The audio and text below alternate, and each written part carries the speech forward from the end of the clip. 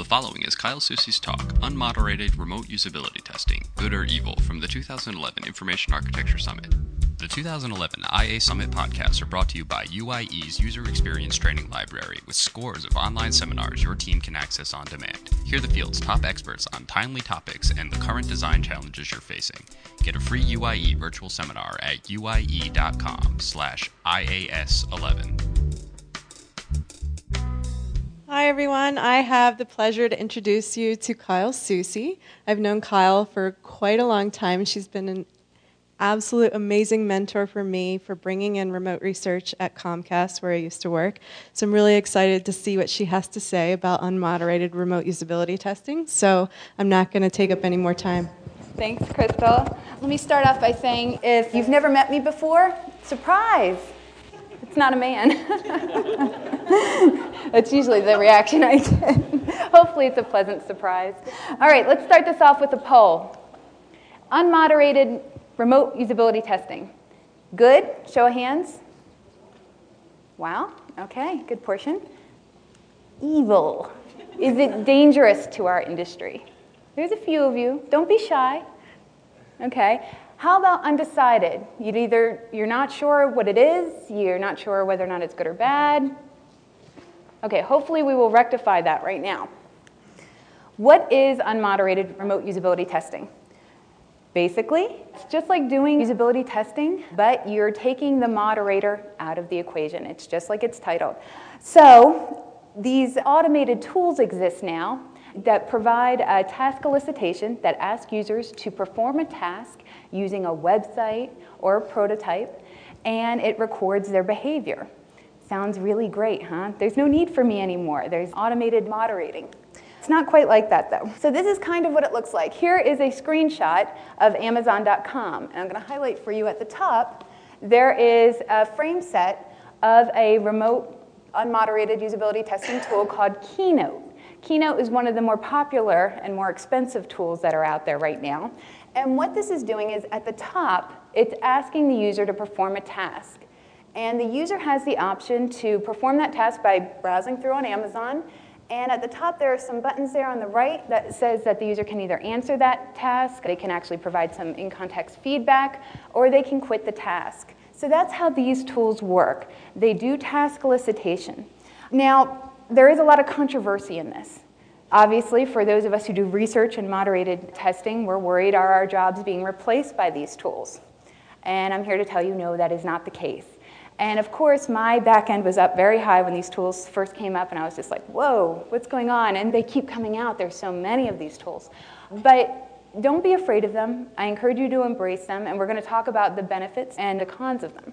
Okay, so the tools. There are so many tools, and actually just at the beginning here, Dennis was nice enough to tell me about a new tool I didn't even know about yet. As far as I know, there are 29 of these tools that exist. But I want to preface right now that there are some tools we're not going to talk about. These tools listed up here, Userfly, ClickTail, TLeaf, they call themselves usability testing tools, but they're not, because they don't do task elicitation. In my mind, a usability test consists of asking somebody to perform a task using a product and observing their behavior at their simplest form. These tools don't do that, but they call themselves usability testing tools. Now, what they do is very neat stuff. It's good data. They actually provide you with web analytic data in a very different way. They do log file analysis, but they turn that log file data and they turn it into actual video of user sessions on your website, which is very cool. So you can actually see a real user session, but a video of it. You're not reading what people did. You're not reading the click path. You're seeing it. Did they scroll or not? So this is very valuable data, but it's not usability testing. So what are we going to talk about? There's a lot. There's a lot of tools, like I said. 29 tools now. I think with Dennis's tool, that makes 30. And that tool is called ClickTest, and I don't think I have it up there. So yeah, I did not have that one. Every quarter, even less than that, I'm seeing another tool come out. I can't believe how many there are, and they essentially do, I will get flack for saying that they essentially do the same thing, but at their core, they kind of do. They're unmoderated remote usability testing tools, and Eventually, I don't know when, but some of these tools have to start dying out and the best of breed have to start showing. It just can't keep going. This list can't keep getting longer. What's the most amazing thing about this is that they actually range in price dramatically. Some of them only cost $30 to do one usability test. Some cost $10,000. $10,000.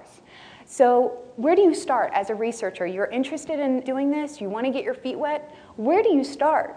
How do you even consider judging these tools? How do you rate them? Luckily for you, I've done a lot of research on this. In the last 2 years, when these tools first started coming out, they really interested me. I wanted to learn more about them. And I have a handout for you that I'm going to give you the link to download. And this handout is a really great starting point to showing you price comparisons, feature comparisons. I've done a lot of the legwork for you, so hopefully you find it very useful. But we're going to talk a little bit about some of them during this session as well. Now that we know what we're talking about, has anybody used these tools? Okay, great, good. Okay, it'll be interesting at the end if we have time, if room after questions, if anyone wants to share their experiences, I welcome it too. Okay, so what can you learn from these tools? Well, it really depends on the tool you use. And I would hope that this would be true, because if you're spending $30 for a usability test versus $10,000, I want there to be a difference in the data. I want some more richness in the one that costs more. So that is there, but I do want to let you know that there's some commonalities. So when you're using these tools, you're almost always going to get certain metrics. So I'm going to tell you what they are. It's really about the difference between quantitative data and qualitative data. As you know, we do research and usability testing, we're always getting qualitative data. Sometimes we're always stressed for and asked to get statistically significant data. Unfortunately, we cannot provide that. But with unmoderated usability testing tools, we might be able to do that. And there's a way we can do that. We're going to talk about that. But first, what are some of the quantitative data that we can get? There's web analytic data. So just like with a survey tool, you'll get that data as who used it, who actually took a test, where were they located, what operating system did they have JavaScript enabled, do they have Flash? So that's good data. You might be interested in that. Task completion rates, so out of how many people who tried to attempt a task, how many people actually passed it, how many failed, how many abandoned the task. Number of clicks in clickstream. Now this screenshot is actually taken from Usability. And Usability is a pretty interesting tool. So ClickPath is really very valuable data. When somebody does attempt a task, what path do they take? So that information is automatically captured. Time on task, time on page. Satisfaction ratings and opinion ratings. Now, a lot of these tools have the option, if after you ask them to perform a task, you can also ask them how they felt about the experience of performing that task. True intent. Now we're getting to the qualitative data. So most of that stuff was quantitative. This right here is where you get those open-ended responses. So some of these tools actually allow you to do live intercept recruiting, which is wonderful, where you can, if you have an online product, a website, and you want to recruit people who come to your website, you want to stop them in their tracks and say, hey, would you like to participate in this study? They do that. Now this is a screenshot of Ethnio that actually partners with some of these tools. So when somebody does get recruited live, you can ask them, why did you come to the site? What was your reason for being there? And that's extremely valuable data. Now, in-context feedback, to me, this is the best data that you can get. This is qualitative data. What it is, this is a screenshot of Loop 11, and this is actually a screenshot from some research that I did for an online appliance website. And what you can do is open-ended questions. You can ask them, what did you think about the experience of completing that task? Or did you have all the information that you needed on this page? And the open-ended responses is really where the richness of the data comes in. Not did they complete the task or not, but how did they feel about it? This right here, I'm only offered a search by model number. How ridiculous. Another one. I would like to see the product's availability and delivery shipping information listed. Now, this data is actionable data. This is data that I can make design decisions based on. So this is good data. Now, how actionable this data is truly depends on the questions that you're asking. So let's talk about how you ask these questions with conducting the test. Now, so the process is very similar to regular usability testing. You define the study first. Now, the questions here are different. You don't want to ask scavenger hunt questions, and you don't want to do this whether it's moderated or unmoderated. You don't want to have somebody just say, here, find X. Oh, great, they found it. You want to test the content. Is the content valuable? So ask them questions about the content. Have them answer a question so that you know that that content was written properly because they could actually answer that question. Like, where is X located? They have to read it to know where it's located. It's not just finding. So that's even more important when you're doing unmoderated, because we're not there to probe in person and to ask them those deeper questions. So we have to make sure our tasks are really deep. It gets them deeper into the site or product. Recruiting participants. Now you have a lot of options. Just like with moderated testing, you can do it yourself. You can do live intercept, you can hire a recruiting agency, or some of them have their own prepaid recruiting panels. Now we're going to talk a lot about this. This is a big danger area. I'm going to hold up on explaining that a little bit.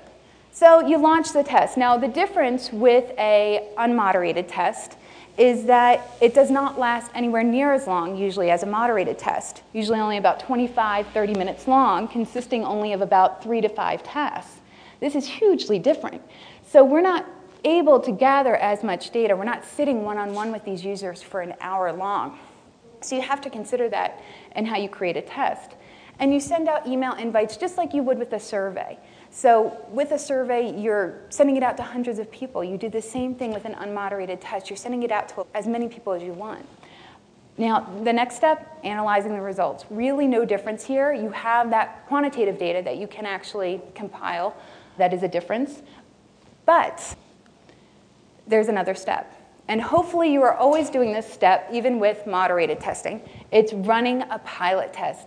I can't tell you how frustrated I am when somebody does not run a dry run or do a pilot test before they do a study. This is so important. You are always going to find something you want to change in the flow of the test, whether the questions make sense, the order of the questions make sense, the flow. This is even more important when you're doing an unmoderated test, because once you send that test out to hundreds, maybe even 1,000 people, you can't take it back when you notice either if it's as small as a typo or you just totally botched the task and you totally biased your results.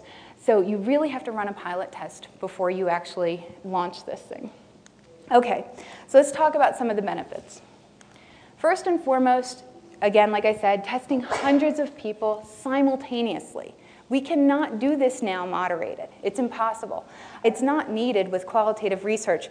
You know, with qualitative research, we know how many times does someone have to fail at a task before we know it's a problem, right?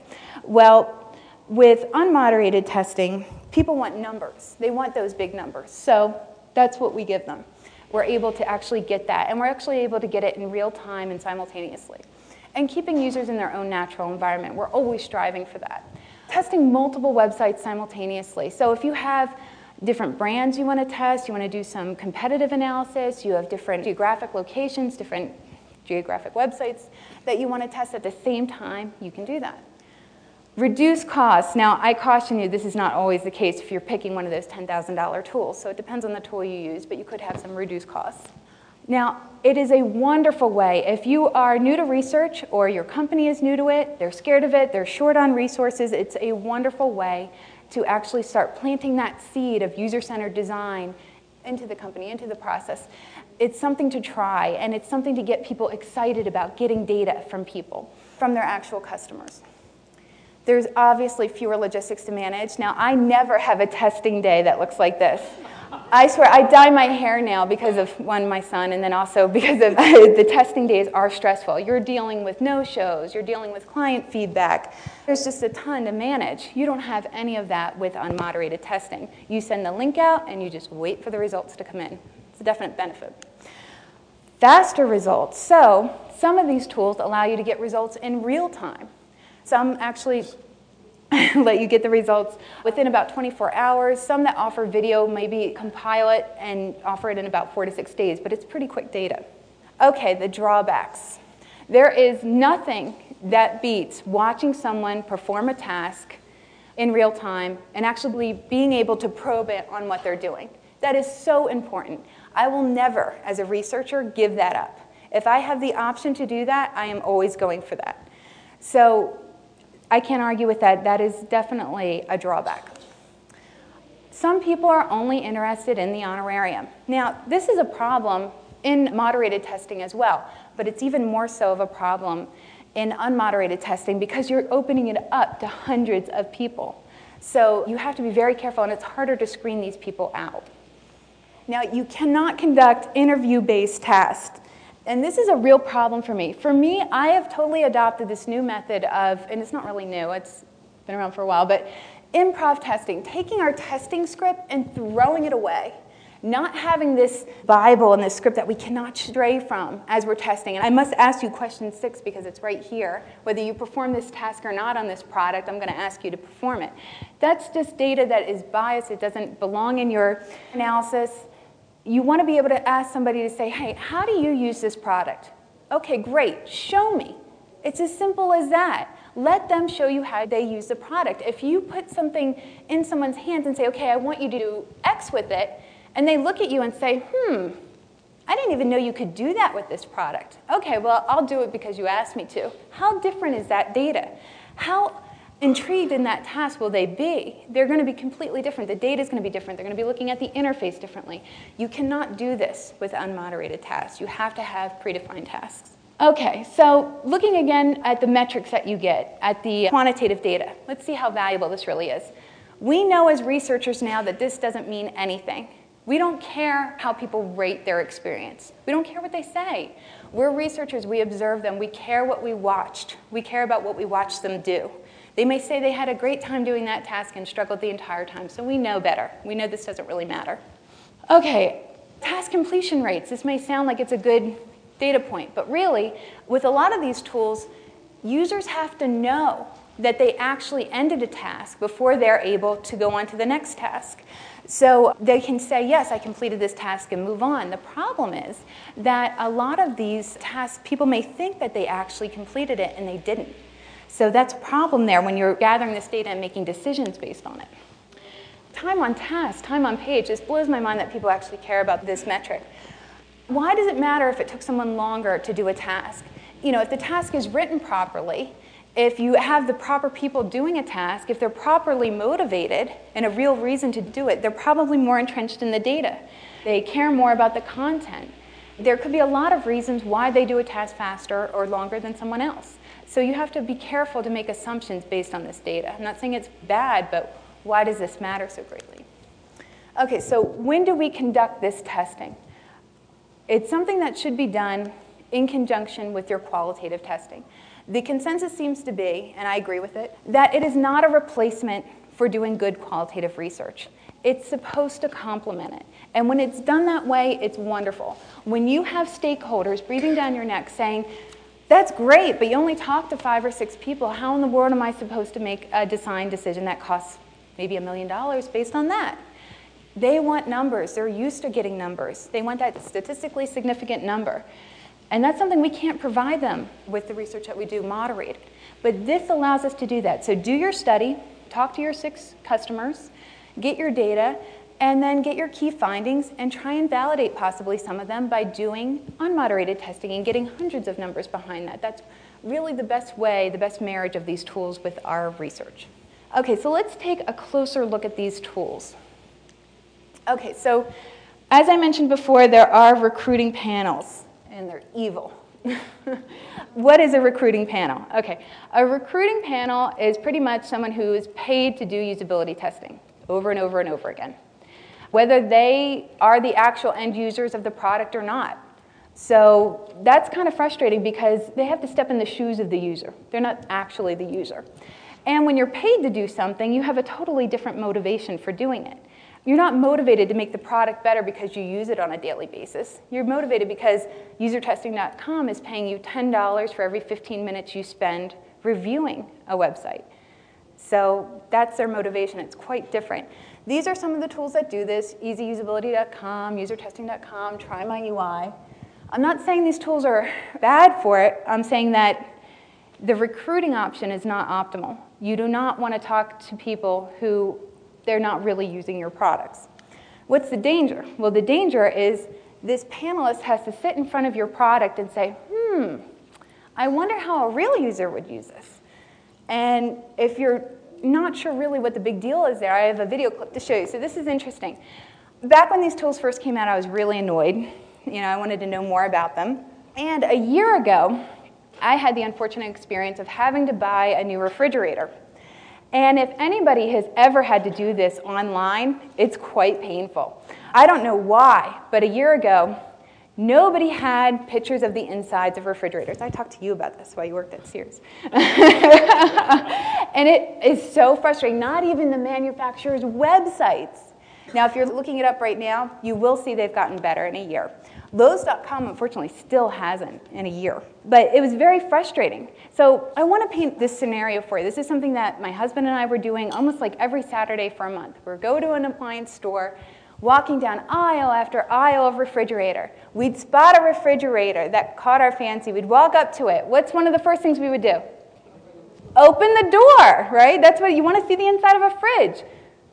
I did a test, and I thought, okay, all right, if I'm going to test these unmoderated tools, and my clients were asking about them, they were interested in them, I wanted to have a fair opinion of them. I said, this is a good test, this is a good aha test. If I can run a study and ask somebody to pick out, buy a refrigerator that's right for you, and purchase it, and tell me if you have all the information you need to make a purchase. 4 out of 5 of the people that I tested with usertesting.com said, I have all the information I need to make a purchase. Bullshit. Because let me tell you something. If I was doing this study for real, if Lowe's.com hired me, and they wanted me to do a study on their e-commerce process for buying a refrigerator, what do you think some of my recruiting criteria would be? They definitely would have had to have either bought a refrigerator or were in the process of buying a refrigerator within the last 6 months. Definitely. And what's interesting is the one person in my study who actually did mention over and over and over again how annoyed he was that he couldn't see the inside of a fridge was because he actually mentioned in the beginning, by coincidence, I actually was thinking about getting a refrigerator. So it really does matter who you test. So here's an example of what a usertesting.com video looks like. All right, we are at Lowe's.com, and I am in need of a new refrigerator, which is not necessarily far from the truth, as mine has been making funny noises, although it still seems to be working somewhat. You can see the task panel at the top. Right. Find a refrigerator that is right for me. I guess fridges. Do they have appliances? All right. I would love to see the insides of the fridges. That would be much more useful than the outside. Most fridges outside are going to look like a fridge. They've got doors on them. I mean, it's not, they have different colors, but I'm much more interested in the inside of the fridge, which I can't see. So I generally like to see the inside of a fridge before I buy a fridge. Certainly when I've bought fridges in the past, I have opened the doors of them because that's what you need to do to see how a fridge would be inside. So the fact that I could not see the insides of any of the fridges was, I don't know, I didn't like it very much. So I can't say I honestly found what I was looking for necessarily. There was no, all the stuff that you can just see if you just open up a fridge, you couldn't see any of it here. So I guess I would be hesitant to buy it without actually looking at a fridge. Now, I normally do that in person, but if there was a sort of a picture of the open fridge online, I would look at that. But here, it's just sort of boxes and basically a bunch of numbers that tell you how big the fridge is, and that's not all there is to a fridge, for me, anyway. I hope that's helpful. Okay. Is that helpful? Absolutely. Absolutely. If Lowe's.com hired me and I did this, would I include this data? Absolutely. It matters who you test. So are these tools horrible? Is it horrible to use a recruiting panel? No, if they happen to meet the recruiting criteria. What are the chances of that? That's what you have to ask yourself. So what's the danger? Again, this is the danger. People thinking that they have this great shortcut to recruiting. I saw this tweet that annoyed me, and I blocked the user, so don't sweat it. Think I'm going to give usertesting.com a try. Unmoderated usability testing without the need to recruit sounds good. It's probably the most important step in putting together a study. It cannot be skipped. There are no shortcuts that can be taken, none whatsoever. It's scary. It's scary that these tools promote that, and that's my concern with them. You know, a tool is a tool. Our methods and techniques are what matter. And if our tool allows us to do our methods and techniques better, then I'm all for it. But if they're starting to get us to take shortcuts that we shouldn't take, that's not cool. All right, so what are some tools with some other options so you don't have to use recruiting panels? There's a lot. There's Open Hallway, NavFlow, U2E, Keynote. A lot of them have all different options. You can have 4 different ways that you can recruit, and you'll see that in the handout as well. Now, Loop 11, this is a screenshot of what typically a Loop 11 dashboard would look like. This is a tool I use a lot, and I really do recommend them. Very easy to use, very good data, very well priced. I think it's $350 per study. You have unlimited tasks, and a lot of them put limitations on how many tasks that you can ask, so I like that. TreeJack is one from Optimal Workshop. Now, some of you might be thinking that's familiar with this, like, oh, is this a usability testing tool? To me, it is. The reason why is because it does task elicitation. So again, find a cabbage. That's a task. This tool mainly just tests your IA, your navigation. So you'd say, oh, I'd find it here. And then what it gives you is just some click path analysis. They also have another tool called Chalkmark, which again, this gives task elicitation. Buy half a cabbage. So basically with this tool, you're just testing a static screenshot of a design, and you're saying, where would you click first? And then you get a nice heat map afterwards. So these are good tools to check out, very cost effective. Now there are a lot of other automated tools that offer video and audio, which is great, because you can actually kind of get that real feedback, not that yes, no kind of data. And Open Hallway would probably be the one that I would suggest the most out of these, mainly because they don't have any restrictions on recruiting. You can ask as many tasks as you want. The downloading features are really easy. But these tools are really interesting because a lot of people just send out the link, and then within 24 hours, they're watching videos. Now, this is really interesting. Within the last couple months, these tools have come out, webcam eye tracking. Kind of scary. Now, I am not going to get into the eye tracking debate. I have too much to say about that. Buy me a drink later, maybe we'll get going on that. But UI is in beta, and actually this one does video as well as the eye tracking, so you're getting the whole thing. GazeHawk actually only does the eye tracking, so you're only getting that analysis at the end. Okay, so I've been talking about this handout. This is where you get it. I was going to print out some nice glossy pictures, and I thought I'd save a tree. No need for that. Slideshare.net/usable interface, and it's the only document out of all the presentations on there that you'll see. Again, 29 tools are listed there. All their pricing information from what I could get, which is really annoying. A lot of these tools don't even have pricing information, and it's a tool. So that tells me, they're making the price different for different clients, which is annoying. So it's a really great, valuable handout for you to just start your search. It takes away a lot of the, where do I even start to look for these tools, and how do I evaluate them? You'll see a lot of the features covered. And some resources, remoteusability.com is a great blog. If you want to know when these tools come out, you can check that out. There's a great book, Remote Research, and Rosenfeld Media has it out on their booth. And then I wrote an article on this on UX Matters that you can also check out. And that's it. Are there any questions? I think Crystal or someone has a mic. Oh, you have it right here. I'm curious for you to talk more about the analysis piece, because when I do a moderated study, typically it takes me about 3 hours to analyze one session. Mm-hmm. And now I've used TreeJack, and it doesn't take me 3 hours to analyze one session with TreeJack. However, it certainly takes me far, far longer to analyze hundreds of responses in TreeJack than it does in Chalkmark. Yep. So if you can talk a little bit about, I can't quite imagine how I would deal, even if I only have 5 tasks, how would I analyze responses from 250 people? It's really hard. I say I have the time down to about 40 minutes for open-ended questions. So if it's a couple hundred people and you have a couple hundred responses to one open-ended question, you're really looking at it. And it's just, honestly, it's quickly just scanning out the theme. So as soon as I see something new, I pull it out. See something new, pull it out.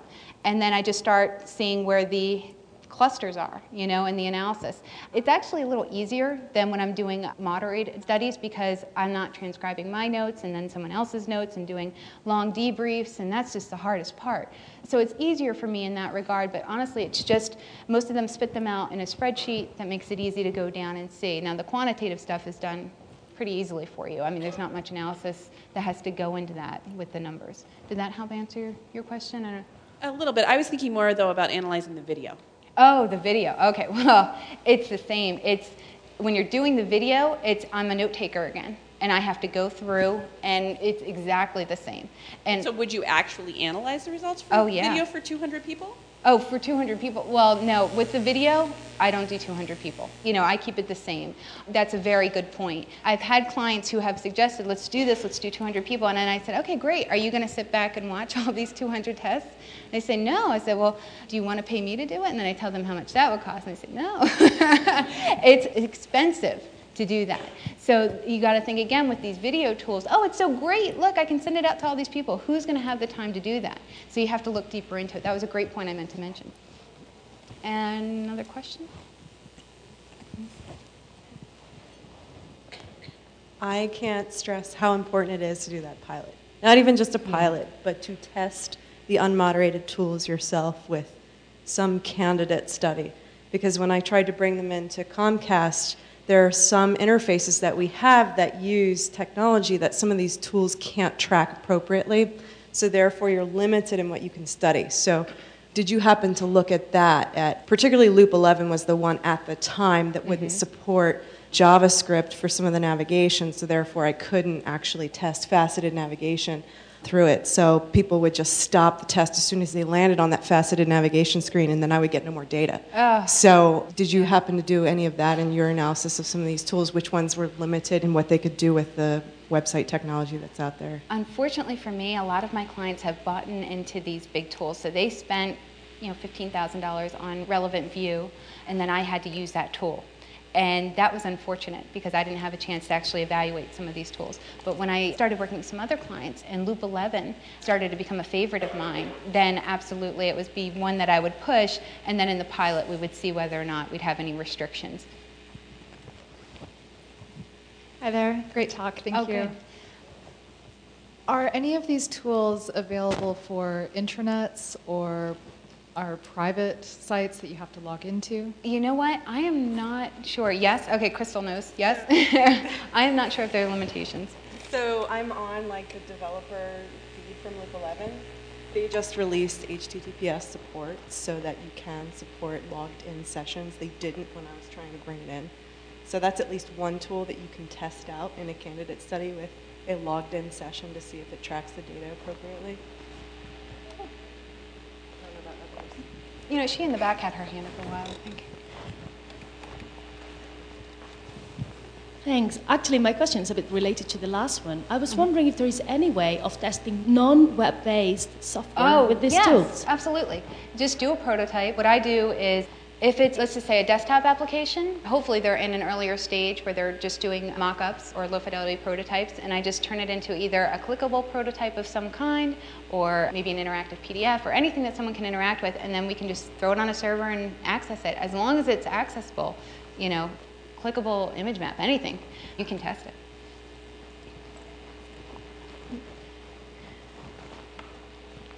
Do you know of anyone looking at remote mobile testing? Remote mobile, okay, so Nate Bolt is doing a lot of research in this, actually. I have not had any clients that had to do any remote mobile work. He actually covers it briefly in his book, and there's some interesting things happening with that. Unfortunately, from my experience, I can't speak from it. The tools aren't really working, I don't think, for it. I don't think it's really set up for that. It's got to be accessed on a regular computer. I don't know if there will be tools. I'm sure at the rate that they're coming out, they're probably going to start having tools for that. But I don't know if I'm much help with that question. Yeah. You keep mentioning the pilot. Are you talking about an unmoderated pilot, or do you recommend walking through it with someone? Oh, good question. Well, usually I'll send the link out to someone on the team who's unfamiliar with what I'm doing and view their responses and actually talk to them and ask them how they thought about it. That's usually how I go about it. You can do it in person. Either way works, as long as you're doing some sort of form where you're actually testing to make sure that you're getting the results you need. Like Crystal said, where her test failed, And if you do a test with someone, have them actually do it unmoderated, you get that data. If you're watching them do it in person, you wouldn't get that data. So it's probably best maybe even to do it both ways.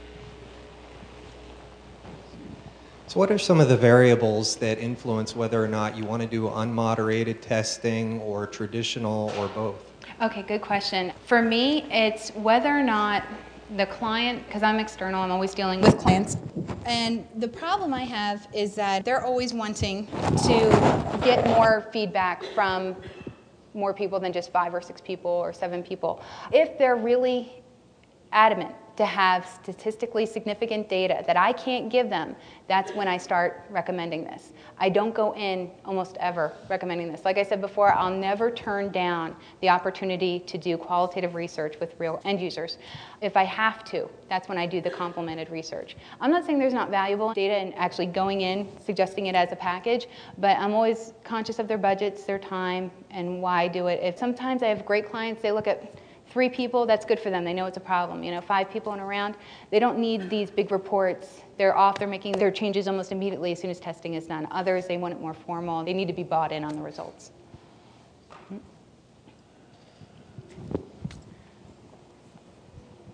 One of the things that I've been working with, and I use usertesting.com, is doing kind of rapid prototyping. So if you're testing a small enough feature, just having a small amount of people, then make the changes as you're seeing that they're running into roadblocks and then retesting.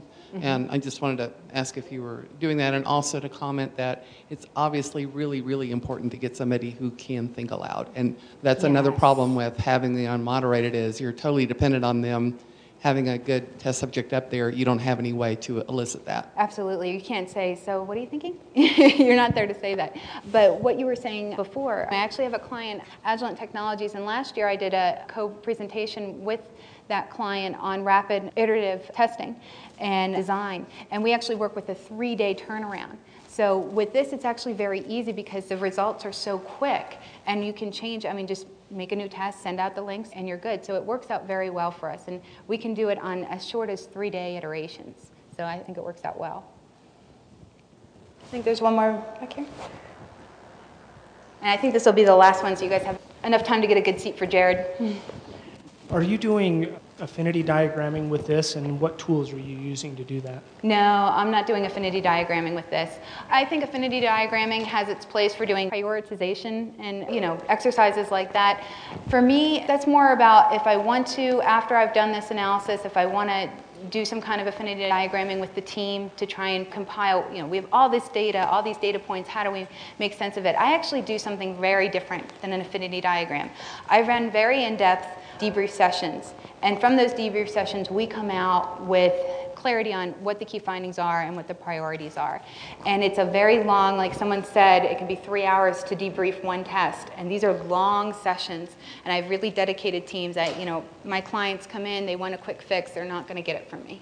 They have to be involved, they have to be sharing their insights as well, they have to be watching the tests. And I find personally affinity diagramming to be an exercise that nobody wants to participate in. Nobody wants to get up there and shuffle around the Post-it notes, and they're lazy. And nobody's excited about it, usually but me. So I tried to modify what I do to fit the needs of the teams, and it seems like just getting everyone in a debrief, and if you want to talk more about it later, I can actually explain a little bit more about the debrief session and how we structure it. All right. Well, thank you all very much.